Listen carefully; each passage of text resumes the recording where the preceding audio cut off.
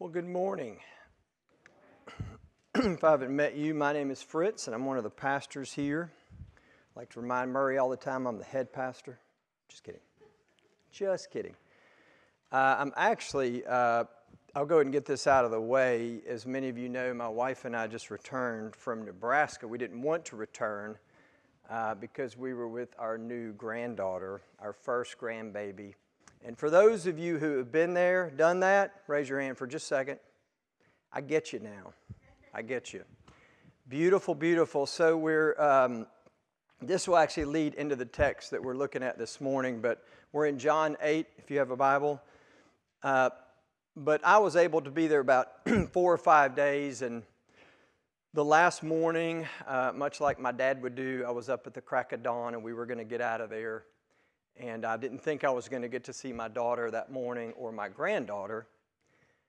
And I'm getting ready, literally loading stuff in the car, and I come back in, and my daughter had been nursing our granddaughter. And she comes out of her room, and she looks at me and says, "Dad, I've got to go back, and would you hold Charlie for a minute?" And I thought, would I hold Charlie? But of course, I would hold this dear child. And as we think about the wonder of Advent, and thank you to those who put up the tree and decorated in here, it's beautiful.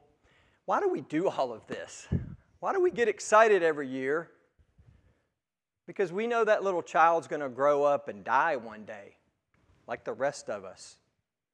Why do we marvel at small children? Why do we marvel? Because we have a God that became a small child and came in this world to save it, to save us, and to give us life. We have been looking at the Gospel of John, and we've been reminded over and over that John isn't making us guess at what his purpose is with this book. He tells us what his purpose is in John 21. He said, "It is so that you may believe." If you don't believe in Jesus or the Bible, here is your chance to entertain this, to think about it, to consider what Jesus said and did. Not what you heard he said or did, or what your professor told you, but actually hear it from the Bible and to believe for the first time, or to continue to believe, because as believers, we get discouraged, we get down. Sometimes we have unbelief and we entertain doubt, and we sort of slip away from God, and God says, "I want you to come back and I want you to believe in this baby again. And by believing, you will have life." And what he means by life is eternal life that bleeds back into the present, that right now you can enjoy God. And God can enjoy you. Today we're going to see that through a sinful, shameful, and shamed woman standing before the God of the universe without a speck of condemnation. And we're also going to see a mob of religious people leave with their shame and their sin and their condemnation, and they don't have life, and she has it. So read with me, and again, before I read this, if you have questions about this text, you have footnotes. If you are a member here or a regular attender and you're not on the email list, you're missing some things. And one of the things that you're missing is a weekly writing that I put out. And sometimes I get ahead of the passage we're going to preach, or I come back, or it's just a short one-page devotional. But in that, I explained why I am preaching this text today. And so you can look at that. I won't get into all of that today. But look at John chapter 8, verse 1. "But Jesus went to the Mount of Olives. Early in the morning he came again to the temple. All the people came to him, and he sat down and taught them. The scribes and the Pharisees brought a woman who had been caught in adultery. And placing her in the midst, they said to him, 'Teacher, this woman has been caught in the act of adultery. Now in the law, Moses commanded us to stone such women. So what do you say?" This they said to test him, that they might have some charge to bring against him. Jesus bent down and wrote with his finger on the ground.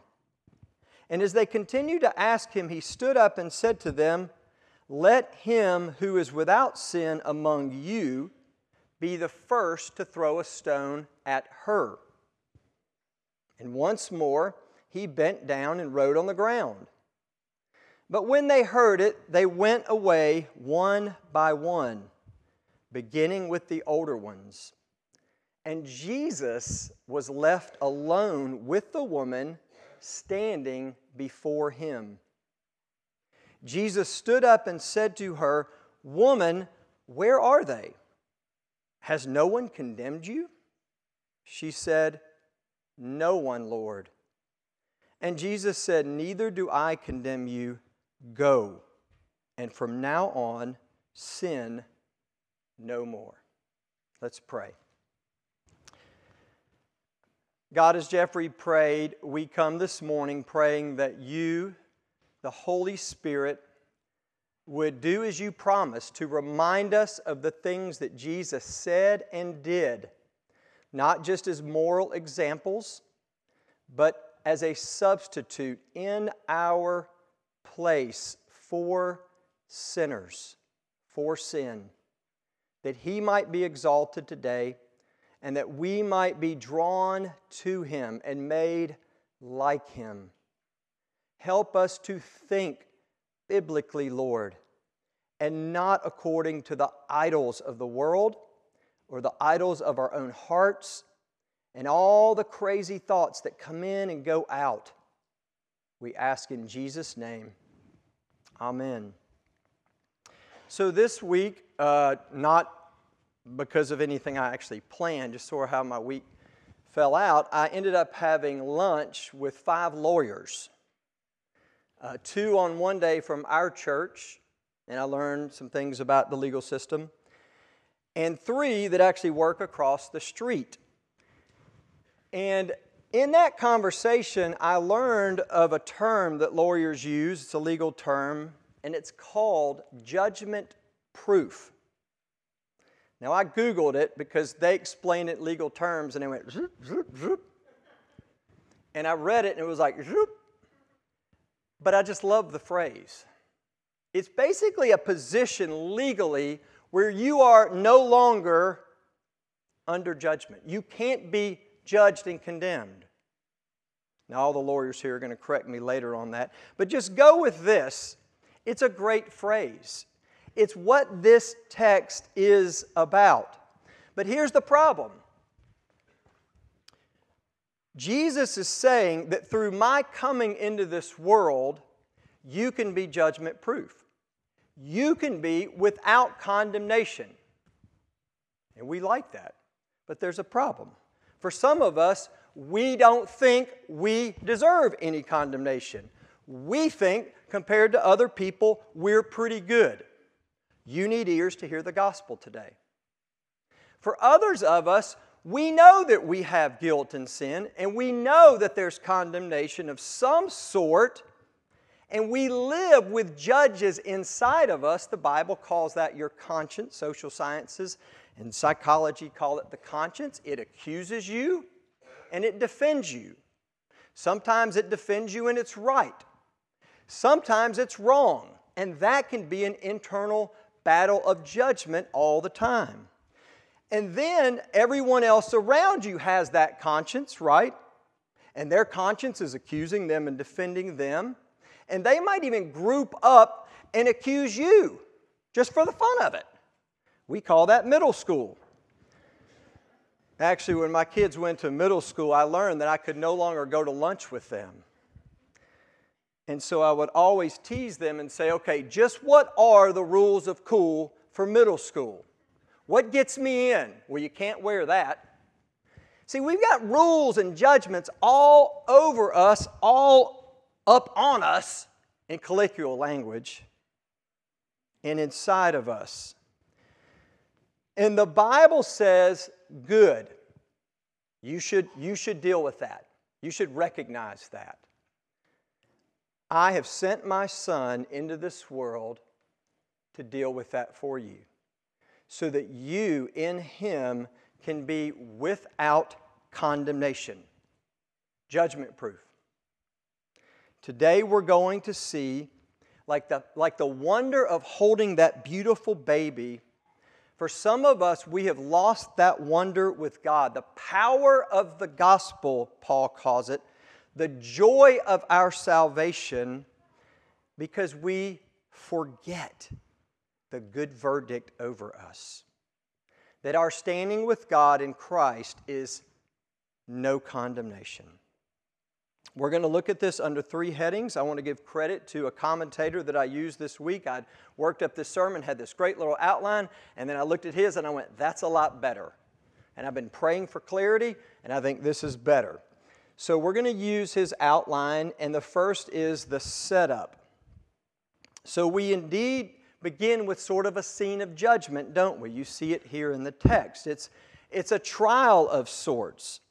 A group of people are bringing a woman accused of major violations of the Torah that have hurt herself, have hurt other people, have not glorified God.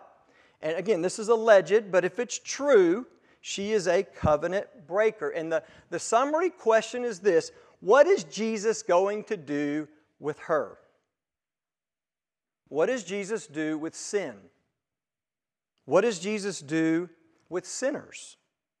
What does Jesus do with your sin and my sin? Look at verse 2. Early in the morning, Jesus came again to the temple, and all the people came to Him, and He sat down and taught them. We have seen this over and over with Jesus. At one level, in our day and age, you could say that Jesus had an attractional ministry. The power of what He taught and the authority and the signs and wonders that He did brought people to Him. And they listened to Him. They were attracted to Him. They were attracted to His teaching, and it's the same here in verse 2. Then verses 3 through 6, you have a group of religious leaders that are attempting to set up Jesus. And we've seen it before where they come to Jesus to test Him, but this is more. They're doing more than just trying to test Him or trip Him up. They're doing it with a purpose, and that purpose is that He would be charged, that He would get Himself incriminated, that something He would say would cause Him to be condemned by the authorities. You have 2 groups of people. If you've been around the church or you know your Bible, you know these people. They're scribes and Pharisees. The scribes were what we also call the teachers of the law. They were, in their terms, lawyers. They were ethicists. They were theologians. They were those who did the catechizing in the church, so to speak. They were the jurists. They would help you understand the law and interpretation and its application, right? The Pharisees were always right there with them, and there was some overlap here. But they, again, in our terms, were conservative, Bible-believing, value-centered. We believe in miracles in the afterlife. Sound like Protestants, Presbyterians, to be honest. They were the keepers of the faith. They didn't want to give in to the corrupt government and the influences of the world. And look at verse 3. They're bringing a woman to Jesus, and it is very clear that they are up to no good. How do we know that? Just a few things. Verse 5. They are using the Old Testament for their own ends. Just like when they came to Jesus about divorce. Hey, God gave man a certificate of divorce, so we're going to divorce women. And what that was all about is the same sort of thing here. In the Old Testament, God said, divorce is a bad thing, you should be faithful to your marriage, etc., etc. We all get that. But because you're sinners, And because you're going to be selfish, some of you are going to say, I'm going this way. That does not mean if you're divorced, you're in some special category of sin. There are biblical reasons to get divorced. But these people weren't doing that. They were looking for excuses to get out of commitments. And they were using the Bible to say, look at this, see, God said I could. And that's the same thing that is going on here. They're using the Old Testament for their ends. For example, they bring the woman, but if you actually read the Old Testament, it says bring the woman and the what? Her dog? The man. Where's the man? Maybe he's on the run. Probably playing basketball or something. Where are the witnesses? You've heard it said, but Jesus says, read your Bibles. Where are the 2 or 3 witnesses? Actually, the ones that are supposed to pick up the stone first. Technically, stoning was only in the case of a betrothed woman and man. Other adultery sins were punishable by death, but did not specify stoning. You see what they're doing here? They're just like, look, I've got lots of secular friends in the biking world, and they always come to me with these questions about the Old Testament. Yeah, well, I'm not a Christian because. And I'm like, wait a minute, can we just talk about, no, let's talk about something else now. But notice also that they're shaming her. You just see the picture. It's like they're just dragging her, and literally it says they put her in the midst of them. You ever been shamed before? Where all eyes are on you and your sin? But more importantly, verse 6, they're coming after Jesus. Look at what it says. They said this to test him, that they might have some charge to bring against him. See, it is clear that this is not so much a trial of her sin. It's God on trial. They want to put Jesus on trial. They want Jesus to condemn himself. They don't understand that that is the exact reason that Jesus came into the world, to be condemned for our sin. That's why he came, to take our guilt and our sin. What is the actual dilemma that they are bringing up? And you may see this differently, that's fine, but after meditating on this for a week and thinking about it, it's really the question is, what is God going to do with sin? How does Jesus think about a sinful person? What does he think about stoning? What does he think about some of those weird Old Testament laws? What's he going to do with this sinner? Is God hard on sin? Is he soft on sin? That's the question behind the question. This person is caught in sin, and it's punishable by death. Jesus, what say ye? Do you see it? It's a setup. They're trying to get Jesus condemned. Visiting my son-in-law last week, we went out for dinner with a couple of his young friends. One was an assistant pastor there at the church, and this other young, I would call him a zealot. He's like right out of the Bible. I mean, as soon as we sit down, hey, I got 2 pastors here. Can I ask a question? I was like, sure.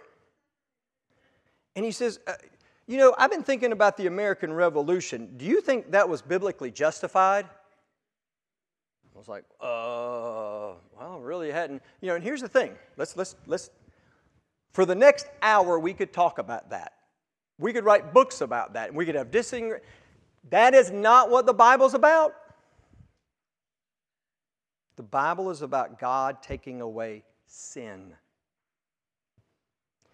And really, as we listened to him, and the other pastor was great, he just asked questions. And what I realized he was saying is, I don't like our government. When do I have the right to take up arms and rebel against them?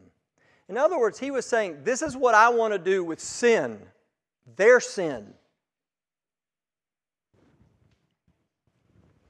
And Jesus has come into the world to take away our sin. See, they didn't understand that the Old Testament sacrifices pointed to Jesus. They didn't understand that the lambs in the Old Testament pointed to the Lamb of God. They didn't understand that the scapegoat running off into the wilderness with our sin and guilt on him was pointing to Jesus running off with your guilt and sin. And so when we don't understand that, we have to deal with our sin. And one way we have to deal with we do that is we self-justify with all these little measurements, and we categorically put other people in little pockets, and they're not meeting our laws. And that's exactly what these gentlemen are doing. They don't understand Jesus and sin. Secondly, the challenge. What is Jesus' response? It's, let's admit it, a little strange. When I first looked at this, I was like, I'm not going to preach that passage because I have no idea what he's doing writing in the dirt. But he's writing in the dirt. He leans down and he writes on the ground. And Jesus did these sorts of things where you take mud and, saliva, and you're like, what's that all about? There's lots of ideas out there, but one of the better ones actually agreed with the first thought I had when I read this. Growing up in a small town, you'd go to these hardware stores or country stores, and outside there'd be an elderly man, maybe a former farmer. He's sitting on a bucket, and he's chewing tobacco, and he's whittling, right? Just looking at us, whittling. And being goofy youth that we were, we might say something dishonoring or disrespectful or just goofy. And the man would look up,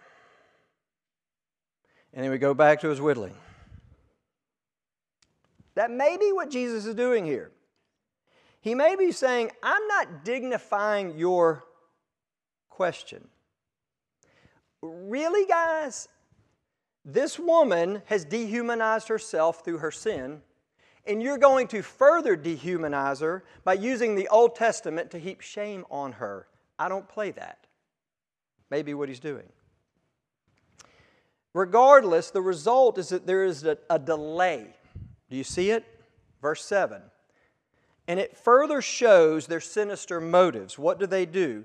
They persist. They continue to ask him, what are you going to do with her sin? What are you going to do with this sinner? They want to know, will Jesus agree with their interpretation in the Old Testament that she must be stoned? Again, they're missing that Jesus came to be condemned for sin, and they're trying to handle sin and judgment and justice the best they know how. Verse 7, Jesus' response, he stands up again and he says this, and listen how measured and specific this is.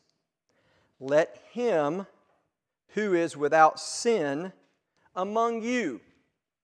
Now you're in that group, and you're self-justifying, and you think well of yourself, especially compared to her, and all of a sudden, someone with authority in the middle of that awkward situation looks at your group and says, all right, I want one of you right here in this little group who is without sin to get up, pick up the first stone, and throw it at her. Do you really believe in the severity that you're talking about? That that's what sinners deserve? And are you willing to do that?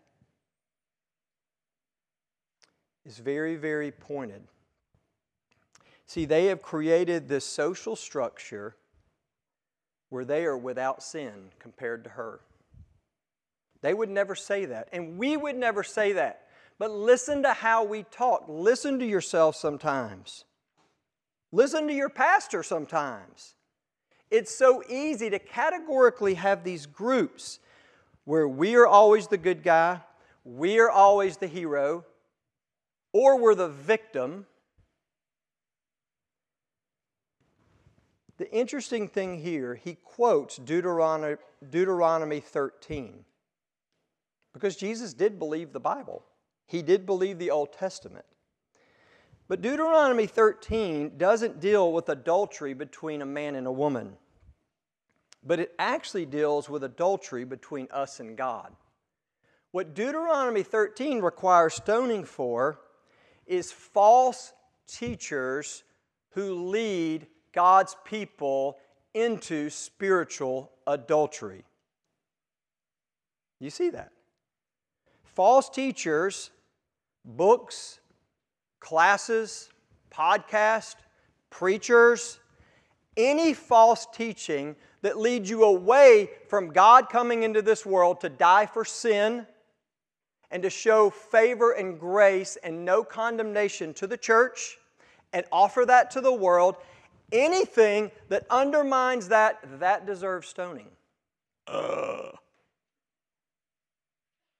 That's why Paul would get so serious with false teachers. He says, you're coming in the church and you're undermining the gospel of grace by adding to Jesus' work or taking away from it, saying it's not enough or just be good people. Notice that Jesus honors the Bible. Nowhere does he dispute it. He points to it. He honors justice, sin, not honors it, but he believes in the truth of it.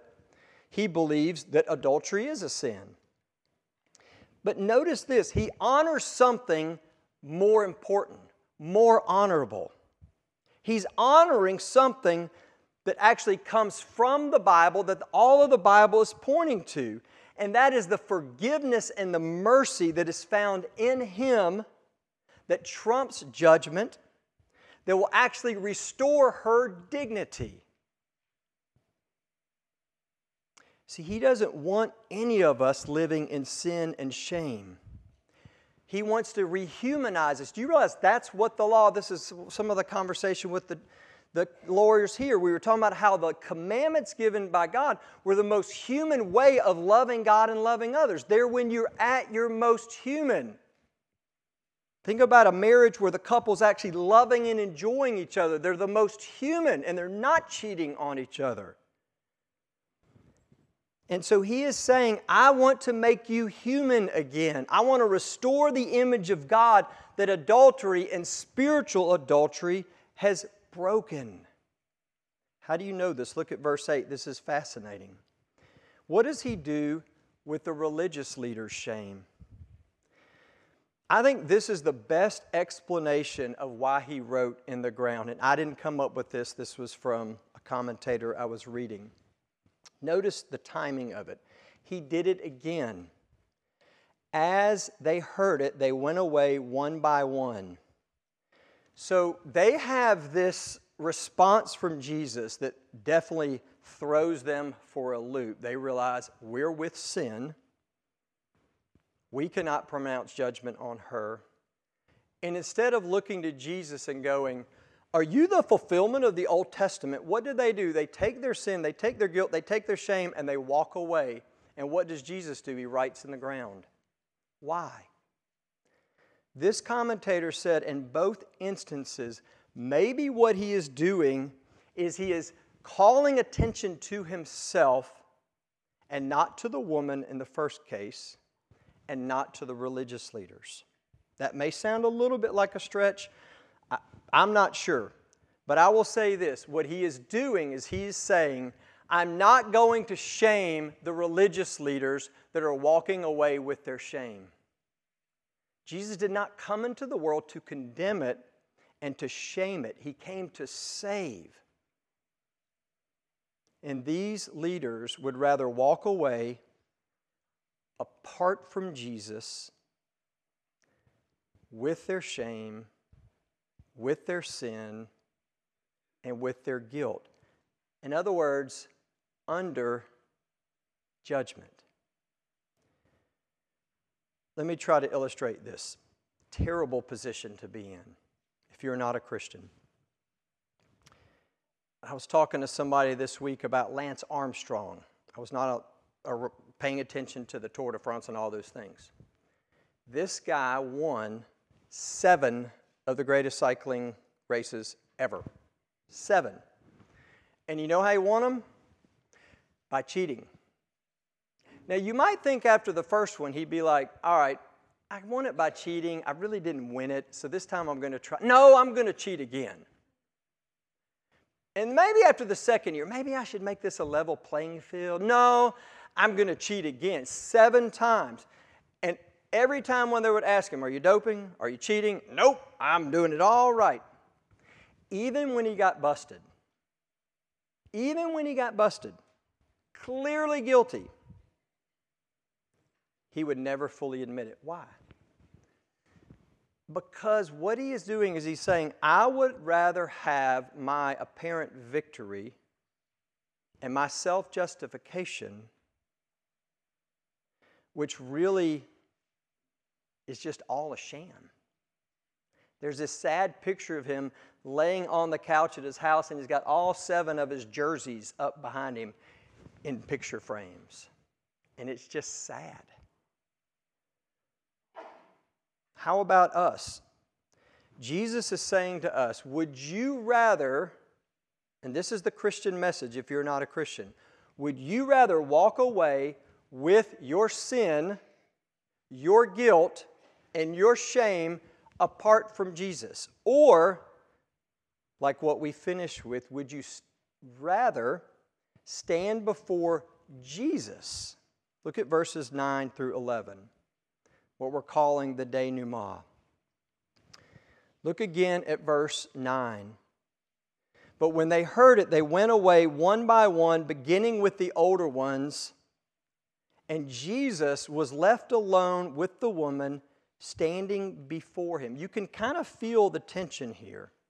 The tension further increases in verse 10 when Jesus stands up, and here it comes. What's Jesus going to say? What's Jesus going to do? How is he going to respond to her sin and her shame? Listen to what he says. He says, woman. Again, that is not a demeaning term. It's either a dignifying and endearing way of recognizing her, or it's simply unadorning. It's just kind of normal. In other words, he's not calling attention to her if she's in some category of adulterer. Do you see that? So even his first word begins to re-dignify her. And then secondly, further re-dignifying her, he asks an informative question. He invites her just like he did in John chapter 4, where he invites the Samaritan woman to answer questions and to dialogue with him, to participate in whatever is going on here, right? Where are they? Has no one condemned you? Look at verse 11, her response. Sir, or Lord, no one. That is actually one word. There's really no way for us to get at it, but it would be something like, Lord, nobody. Does anyone, where are your condemners now, sir? Nada. They don't exist. They've all left. You know, you've heard the phrase, preach the gospel to yourself. It's like Jesus is giving her an opportunity to preach the gospel to herself. Sweetheart, where's the condemnation? Fritz, you feel condemned. You hear voices of condemnation. What saith the Lord? Look at verse 11. This is what God says. First of all, he says, neither do I condemn you. Note, he doesn't say she hasn't sinned. He doesn't say justice is bad. He says, you are not condemned by God for your sin. There is now therefore no condemnation for you, woman caught in adultery. You are literally, and John wants you to see the picture here. I actually think it belongs in Luke. But for our purposes, John wants you to see this picture of this woman who is busted with her sin, shame for it, now standing before the Lord of the universe, the judge of all the earth. And she is absolutely safe and secure. She is free from condemnation. She has total amnesty. She is judgment proof. The Bible teaches that in the second coming, Jesus, in fact, will come to judge the earth. But His first coming, He makes clear in John 3, I have not come to condemn, but to save. In fact, as we understand the gospel, He came to be condemned for her sin and for our sin. He came to take away the attention on us and put it on Him. He came and actually said and did things that were worthy of stoning, that later in the chapter they pick up stones to stone Him and to condemn Him according to their law, but they don't understand that God will condemn Him according to His law for us, so that we can hear the words, without sin. If you ask my wife, is Fritz Games without sin? I know what she would say, and you know what she would say. But do you know that legally, before God and positionally, standing before the Lord, do you know what He says? Yeah, in this life. Yeah, I get it. That's why I'm sanctifying you. But this is what I declare over you, Fritz. And this is the only thing that will free you from your sin. No condemnation, turkey. Knucklehead. I love you. I've come to die for you. You are judgment proof. Doesn't mean there aren't judgments made in the church. That's a whole nother sermon. We have accountability in the church, but it's not this kind of judgment. It's corrective. It's restorative. It's bring us back to Jesus' accountability. And it goes right in line with the last thing that Jesus says. Bro, live in light of this. Go and sin no more. It doesn't mean she's going to be perfect and never have sin, but live in the fuel and the love and the power of God's forgiveness and declaration and pronouncement over you. Knucklehead, forgiven. Why are we so defensive? We'll either get our spouse in on it and we'll tag team our defensiveness. We'll create little families to build up on it. God says, no. The power of the gospel frees you to live as those who are at the same time sinners and simultaneously justified saints before the Lord. Go and sin no more. Let's pray. God, we come to a table that reminds us we are loved by you. We are not rehashing in the sense of retrying Jesus. Jesus is not being punished in our presence. He is not re-dying for our sin. His sacrifice was once for all. Lord, we are participating in Christ in a way that you feed and nourish our souls by helping us who forget your grace to remember that we are free from condemnation and we dwell in a body of believers as a people who together remind and encourage one another of those truths of the gospel. May you come, O Lord, even this morning as we come to your table, would you come and meet with us again? In Christ's name, amen.